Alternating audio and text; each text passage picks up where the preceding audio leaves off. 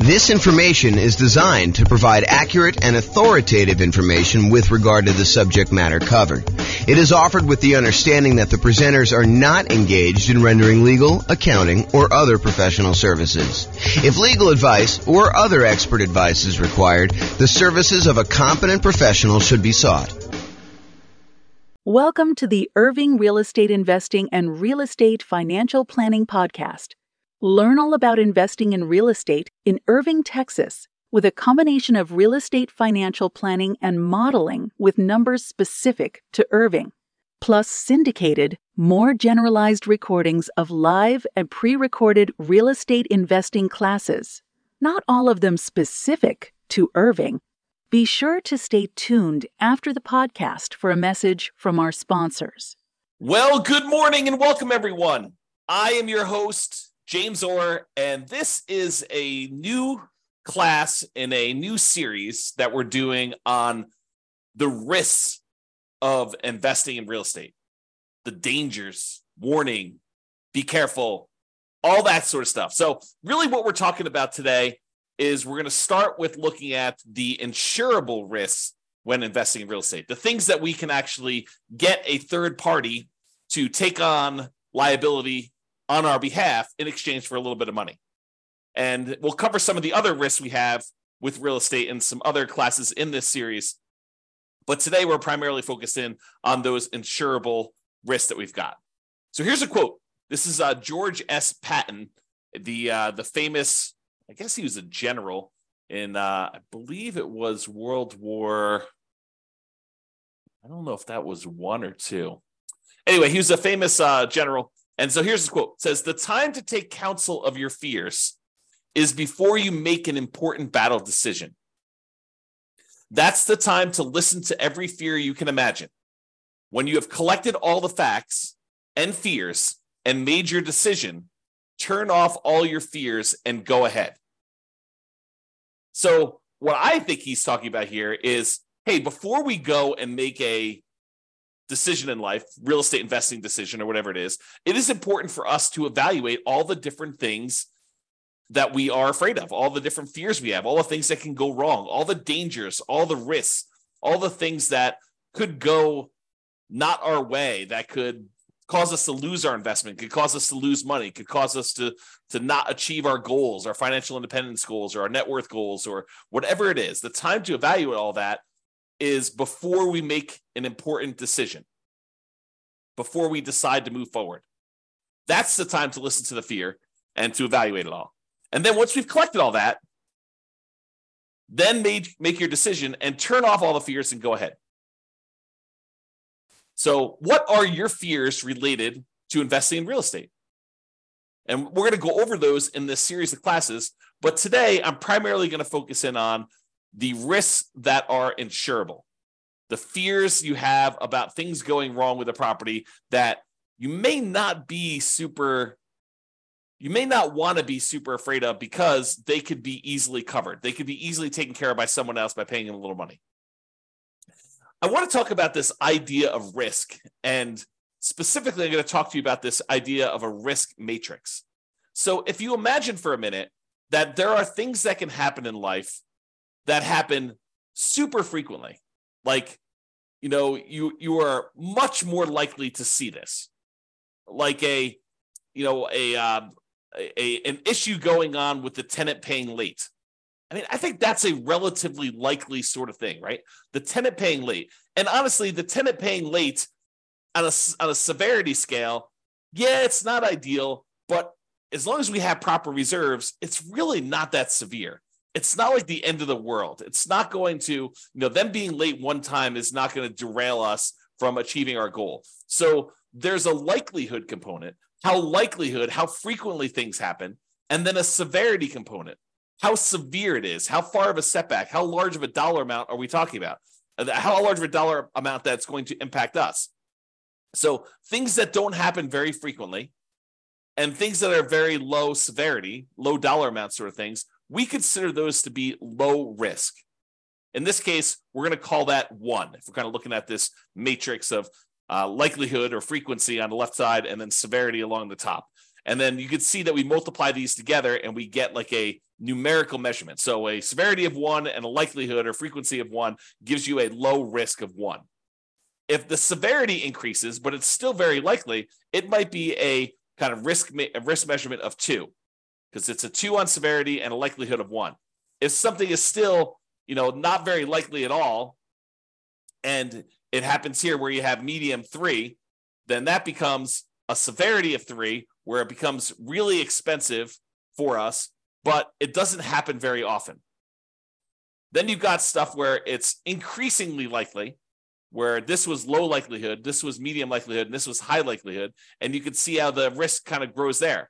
Really, the danger zone, the highest risk for us, are things that are very likely to happen and very severe when they do. That's risk number 9 here. And so, something that is likely to happen very often and is a high dollar amount, those are the riskiest things for us to think about. So let's talk about insurance now. You could pay money to a third party to take on some risks on your behalf when investing in real estate. These can be risks where they happen infrequently, but can be very expensive when they do happen. For example, your house burning down. Is it possible you could have a house completely burned down? Yes, absolutely 100%. Is it really expensive if you have an entire house burned to the ground? Not just like a small kitchen fire or something like that, but where the whole house burns to the ground and it's a pile of ashes and rubble at the very end. Yeah, it's really expensive to do that. And what if you owed, 80% of what the property was worth when that happened? Not only would you have to pay back the loan on the property, but now you'd also have to rebuild the property if you didn't have insurance. But there are companies, insurance companies, who are willing to accept your payments to protect you in case that unlikely event happens and you have a catastrophic loss, or if you even have a small loss, right? They'll cover small fires, but they'll also cover these large fires. And the way that they can do that is they can look at the overall risk profile of what are the chances of a house burning down? And they can look at that across lots and lots and lots of properties. For you, if you were looking at this, you might say to yourself, okay, look, I got one property.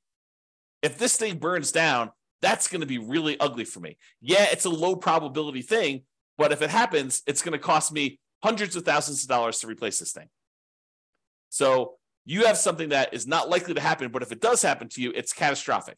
Or what you could do is you could say, look, I'm going to pay this third-party insurance company, and they're going to have, hundreds or thousands of other people paying into this pile of money as well. They're going to take off some profit for running the business of the insurance business, to pay the salespeople in order to sell the insurance, to pay people to kind of manage and oversee the administration of the insurance policies, and then to pay, people to process claims and to, in some cases, fight claims if they think that there's fraud going on or questionable activities. So they're going to have all those operating costs that they're going to take out of there. But then they have a pool of money where if one of the hundreds or thousands of people that they're collecting money from have a fire, some infrequent events, they can take that big pool of money that everyone is paying into, and they could actually pay to have that property replaced. And because each individual's person's chance of having a fire is really, really low, but over 1,000 properties, it is a higher chance that there is going to be a fire on one of those 1,000 properties, they are likely to pay out a bunch of money on that thing. And that's how that works. Okay. So getting back to insurance. So it's not likely to happen if it happens infrequently, but if it does happen, it's really, really ugly, like that fire. But for a small fee, you could pay someone else to aggregate this risk, as we described with the insurance company. So for a relatively small fee, they can insure you against loss and make a profit, because it's not just about them covering your loss. They have to be in business to make money to pay the people that work for the insurance company to do that.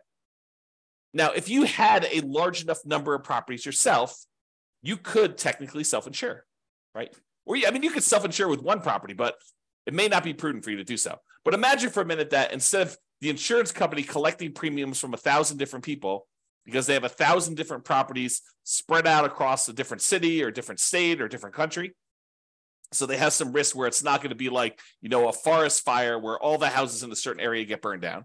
It's not like you've got, 1,000 units all in one spot. But if you had all your properties geographically diversified, you could choose, instead of paying the premium on 1,000 different properties to insurance company, you can say, look, the economics now say that for 1,000 different properties I could take the money that I would have paid otherwise to this insurance company. I could set it aside so that when I do have a fire on one of my 1,000 properties, I will have money set aside to be able to do to protect myself and to rebuild the property in case there is a fire. So you could self-insure. Now, I'm ignoring for a moment here that if you get a loan on the property, the lender is going to require that you provide proof of third-party insurance. In most cases, they will not allow you to self-insure. And I'm ignoring that fact. But if you have all these properties free and clear, if you have 1,000 properties free and clear, you could choose to self-insure. You could choose to be the one that sets aside all the money that you would have otherwise been paying for a premium, and then use that when you have fires in your properties or other events. I mean, we're using fire as an example here. Okay. So that is the idea. Instead of doing it and saving the money yourself, which you should be doing even if you decide not to pay a third-party insurance company. It's not like you save all that money. You save some of it. You save some of the profit that you'd otherwise be paying the insurance company. But then you have to take on that role. You have to kind of put the money aside, invest the money, have it in a safe, secure spot where it's available if you have an emergency. You need to manage that oversight. You need to make sure that you take care of estimating the amount you should be setting aside and coordinating all that stuff. So you don't actually get rid of those roles. You would have to provide those yourself if you decide to self-insure. Or you could pay an insurance company and all those roles are taken care of for you by a team of people that are doing this. Okay? There we go. So let's talk about what the insurable risks are. So these are the most common insured risks. We mentioned one already, the risk of fire. So some people are concerned, what happens if I buy a rental property and the house burns down? Well, you could buy insurance where the insurance company will cover you in case you have a fire on the property. And it's relatively inexpensive. For the fact that you could have to replace a, $400,000 property, you might be able to get fire insurance for, $1,200 a year. It's going to vary a little bit depending on market and what else they're covering and things like that. But they can insure you in case your entire property burns down for about $1,200 a year. The chance of it happening is low, but when it does happen, the chance of a large payout is definitely there. They could have to spend, more than the amount of money than they collected in order to deal with your fire. Similarly, lightning damage. That's another commonly insured one where they will cover damage caused by lightning. Or another commonly insured one is hail damage, where you have hail coming down and it damages your roof, it reduces the lifespan of your roof, or damages the paint, or breaks windows, or breaks plastic, or damages wood on your property. You can have severe hail damage, and you can have that covered by an insurance company. Insurance companies will often also cover theft. So someone stealing something from your house, taking something off of your house, or, cutting your air conditioning unit and actually walking away with it. They can cover things like that, where you will be covered for those sort of things. So if you're concerned about, what if someone comes and steals my air conditioning unit, you can get insurance for that. And the point I think I'm trying to make with some of these insured ones are, there are legit things to be concerned about when you invest in, honestly, with anything. In life, there's risk, right? So there are true risks, and no matter what we do, we choose to take on additional risks when we invest in real estate, just like we would choose to take on additional risk if we took our money and invested in stocks or bonds or crypto or Beanie Babies, or decided to start a business, or we hid the money under a mattress. Like, everything we do has some type of associated risk. By choosing to do that thing, we take on the risk associated with that, unless we can purchase insurance from a third party where we eliminate that risk. We transfer the risk from us in exchange for a little bit of money to someone else who then has part or all of that risk. Because sometimes it's not like they're covering everything. For example, with the insurable risks like fire, you will probably have a deductible. There's going to be part of it that you need to pay out that is your responsibility as part of the insurance claim. And then the insurance company will pay the rest up to certain limitations as outlined in your policy. Okay. So, for example, theft is another one where they will cover things like that. They may also cover vandalism. And vandalism is an interesting one because I think we a lot of times will think of vandalism like, someone spray painting a fence or, someone spray painting a garage door or damage to a car on the property or something like that. But sometimes vandalism can be things like people deliberately smoking meth in a property or cooking meth in a property. I think depending on how the policy reads, and you'll want to definitely talk to your insurance agent to understand what is covered and what is not covered, but that may be considered an act of vandalism. Okay, so realize that may be a weird one for you, but it could be something that's covered. Personal injury. What if someone gets injured on your property? You hear a lot about this in like asset protection classes where we talk about protecting yourself when you acquire these properties, protecting yourself and protecting the other properties you own from being taken in case somebody gets injured on the property or you injure somebody driving around town or doing something else. Like there is insurance you can buy to protect yourself from somebody coming after you for an injury that they had or sustained on a property or that you caused them somewhere else. So personal injury. And then liability. If you do something wrong that was not intentional or deliberate, but it was accidental, there is insurance that you can get that covers some additional liability there. Okay. And I'm not an expert on insurance. You really need to go talk to your insurance agent to understand like what is covered and what is not covered. Don't go to them and say, but James told me that it works this way. Understand that what your policy says, what is written in your policy is going to be what is covered. And get clarity from your insurance agent. That's part of what you're paying them for, is to help you understand what is and is not covered. And ideally, you want them to give you their opinion in writing so that you have it written down somewhere in case it ever comes up in the future that you need to have some type of discussion about why something is or is not covered when you thought it was. Okay, so those are probably the more commonly insured risks: fire, lightning, hail, theft, vandalism, personal injury, liability. Okay, now there are some less commonly insurable risks. For example, loss of income.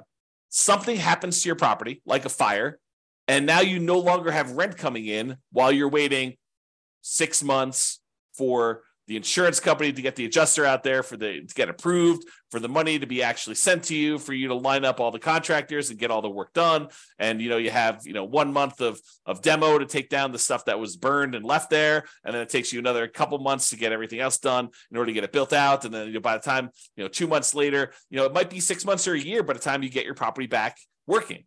And guess what? You have a mortgage payment that is due every month, even though the property is burned down. So potentially problematic. So you can get insurance that covers loss of income, where you're unable to collect on the property because the condition of the property is there. You can get the insurance company to actually give you money as part of the policy. I mean, you're paying for this insurance. It's not free. You pay them money so that if you have loss of income on the property where you're unable to collect income on it, then they can actually pay you so that you can then use that money to pay your insurance company, your mortgage company, taxes, insurance, like all that stuff. Okay, so loss of income is a type of insurance, not as common as fire policy, but many landlord policies do include this. So ask your insurance agent about it. Make sure that if it's something you want to pay extra for, that you can get it. And we've been talking a lot about the idea of improving cash flow and increasing cash flow on rental properties. And the issue I think we have for a lot of folks is that some of these things you are deliberately choosing to have lower cash flow. You're voluntarily increasing your expenses by getting more and better insurance coverage so that should something happen, your cash flow is saved, right? Because if you decide not to get insurance for loss of income and then something does happen on your property, you could have 6 months of zero rent coming in. That would be really ugly on cash flow. So instead of doing that, maybe we choose to pay, I don't know how much it is, but maybe it's $20 or $25 more per month to have this loss of income coverage on our insurance policy. I have no idea what the number is, right? Because I don't actually handle my insurance. Tammy does. But the idea is you could choose to have $25 per month less in cash flow normally in exchange for, should something happen, you're not going to have as severe of a loss where it goes down to zero. And then you need to weigh that and determine if that's worthwhile for you.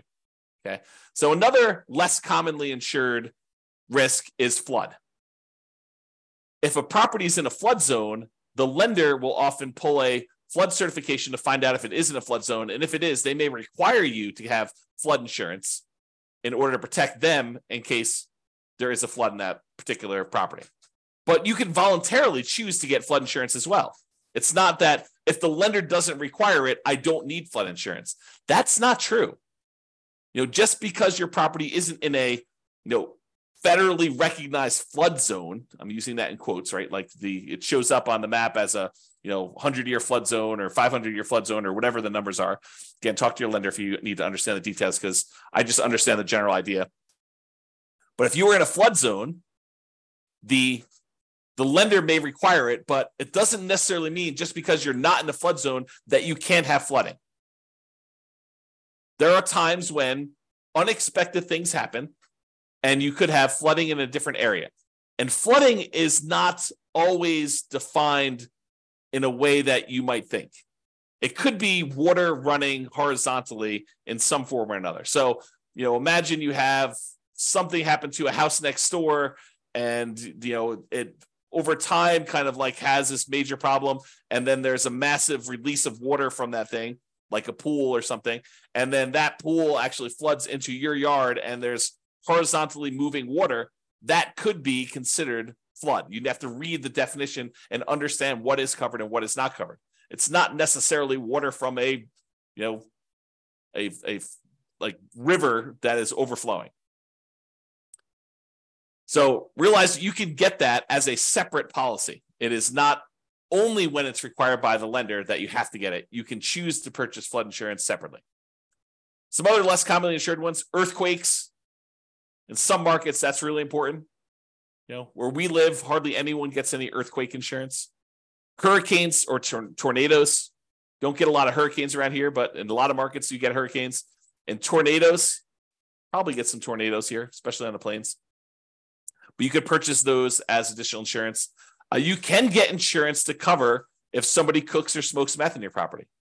And you can test the property for meth before you make your purchase. And you could test it after each tenant moves out. Now, is it practical to do that? What's the cost of a meth test? To get an industrial hygienist in there in order to test to see if there's meth showing up in the property. I don't know.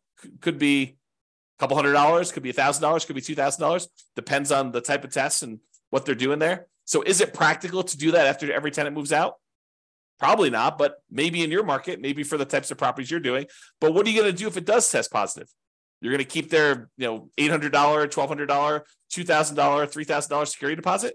Might not be enough to cover you for the meth there. So may want to make sure that if you're concerned about that you can get insurance and that it does cover that. Now, does every insurance company have to offer you all these insurance policies? Do they have to insure things like fire? No, but I think most of them will. Do they all have to cover things like meth? No. Can you possibly purchase additional coverage for things like meth? Yes.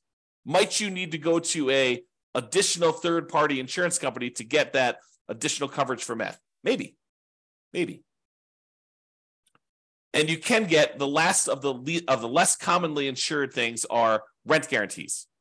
So you can purchase, if you're paranoid, you're like, look, I want to invest in real estate, but I'm really, really nervous that my tenant is not going to pay rent. That they're going to lose their job and they're going to be unable to pay. You can technically go purchase rent guarantee insurance, where it guarantees you rent if the tenant doesn't pay. So you can go and do that. You can purchase that. It comes at a cost. So realize that there'll be a fee for doing that. So you're going to give up cash flow elsewhere in exchange for having that rent guarantee.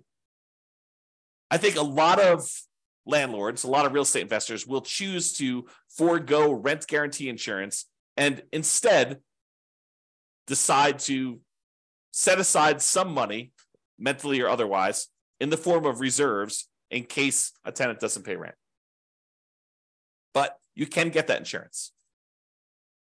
All right, let's do a brief discussion on deductible size.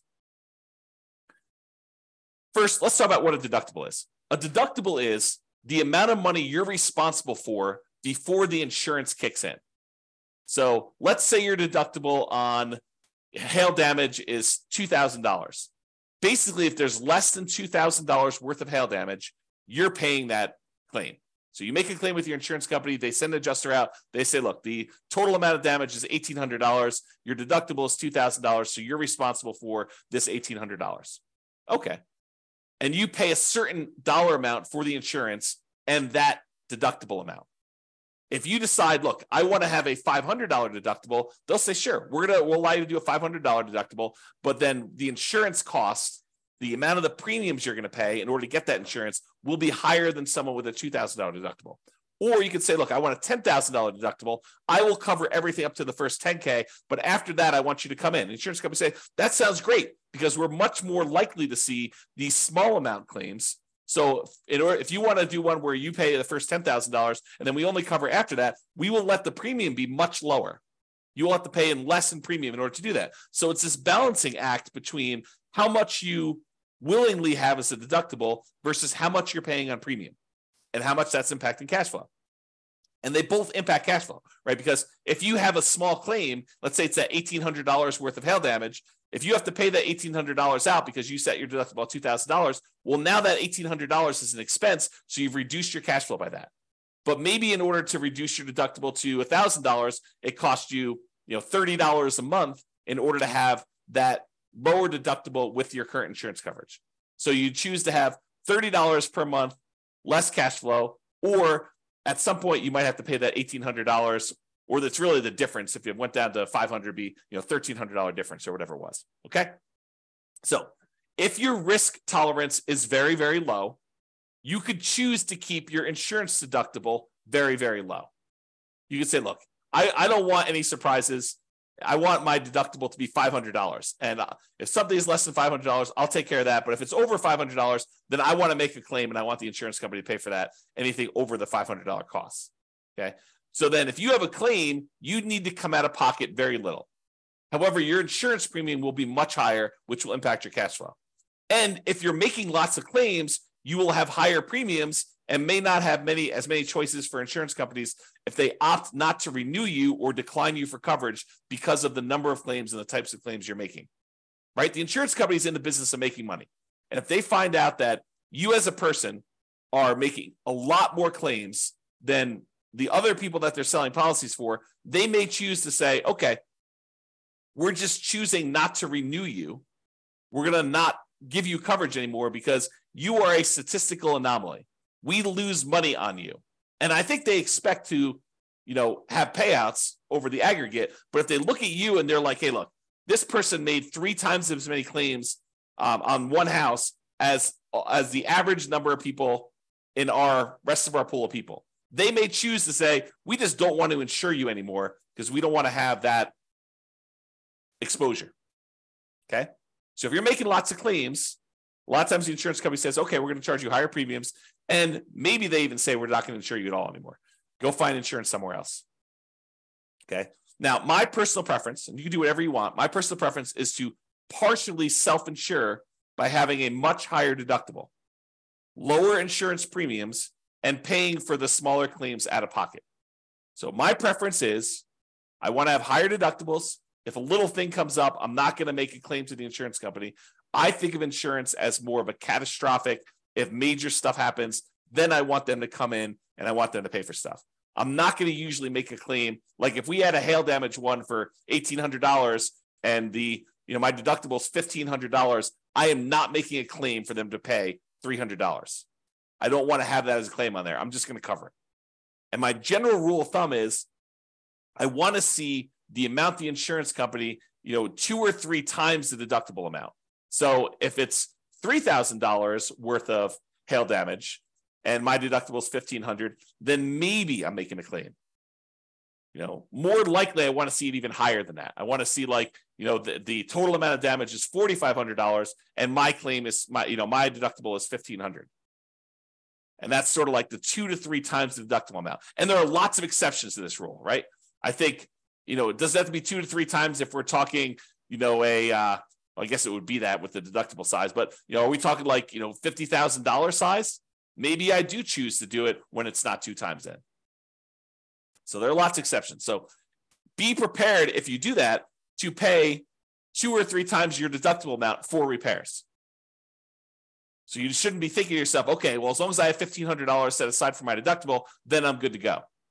There's some people that think, the amount that they should have in reserves is related to the size of the deductible on the property. I don't think that's true because these are not the only risks you have.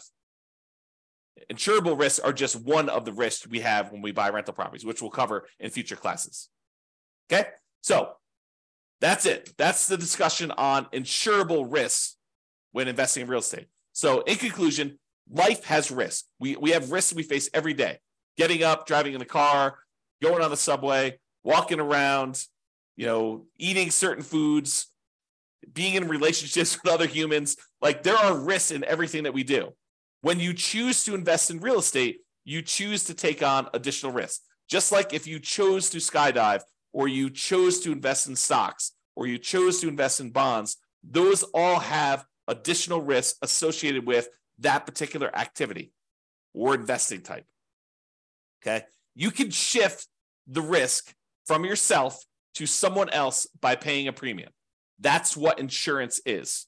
We're choosing to pay someone, a third party, to take on that risk for us, and then they will aggregate that across a whole bunch of people so that they can be profitable, support their business, pay their salespeople, pay their admin, pay all the CEOs, pay all the house, the building costs and everything else, and then also be able to pay out the claims that we have on all these things. So yes, you are paying more than probably what it costs you, but if you're insuring like 1 or 2 or 3 or even 10 properties, you don't have enough of the properties to really have a good way to kind of spread that risk out over a large number of things. Okay. And if you really are going to self-insure, you should study this and understand what number becomes the number you should have to kind of be able to make a reasonable self-insurance play. All right. So that's it for conclusion. Have a great day, everybody. I will talk to you all tomorrow. Bye-bye for now. With home prices up, mortgage interest rates up, and rents up, but not quite enough to counteract the higher prices and interest rates. Cash flow on rental properties in Irving is harder than ever. Book a call with the Real Estate Financial Planner to apply our proprietary 88 strategies to improve cash flow on your rentals. See the show notes for a link to schedule your call and improve your cash flow today. If you're a real estate agent, lender, or professional in Irving that wants to help our real estate investor listeners, consider reaching out to learn about collaboration opportunities with this podcast. We'd love to add more value to our listeners by having you assist our investors buy, sell, and finance their real estate investments. See the show notes to schedule a call to discuss collaboration opportunities.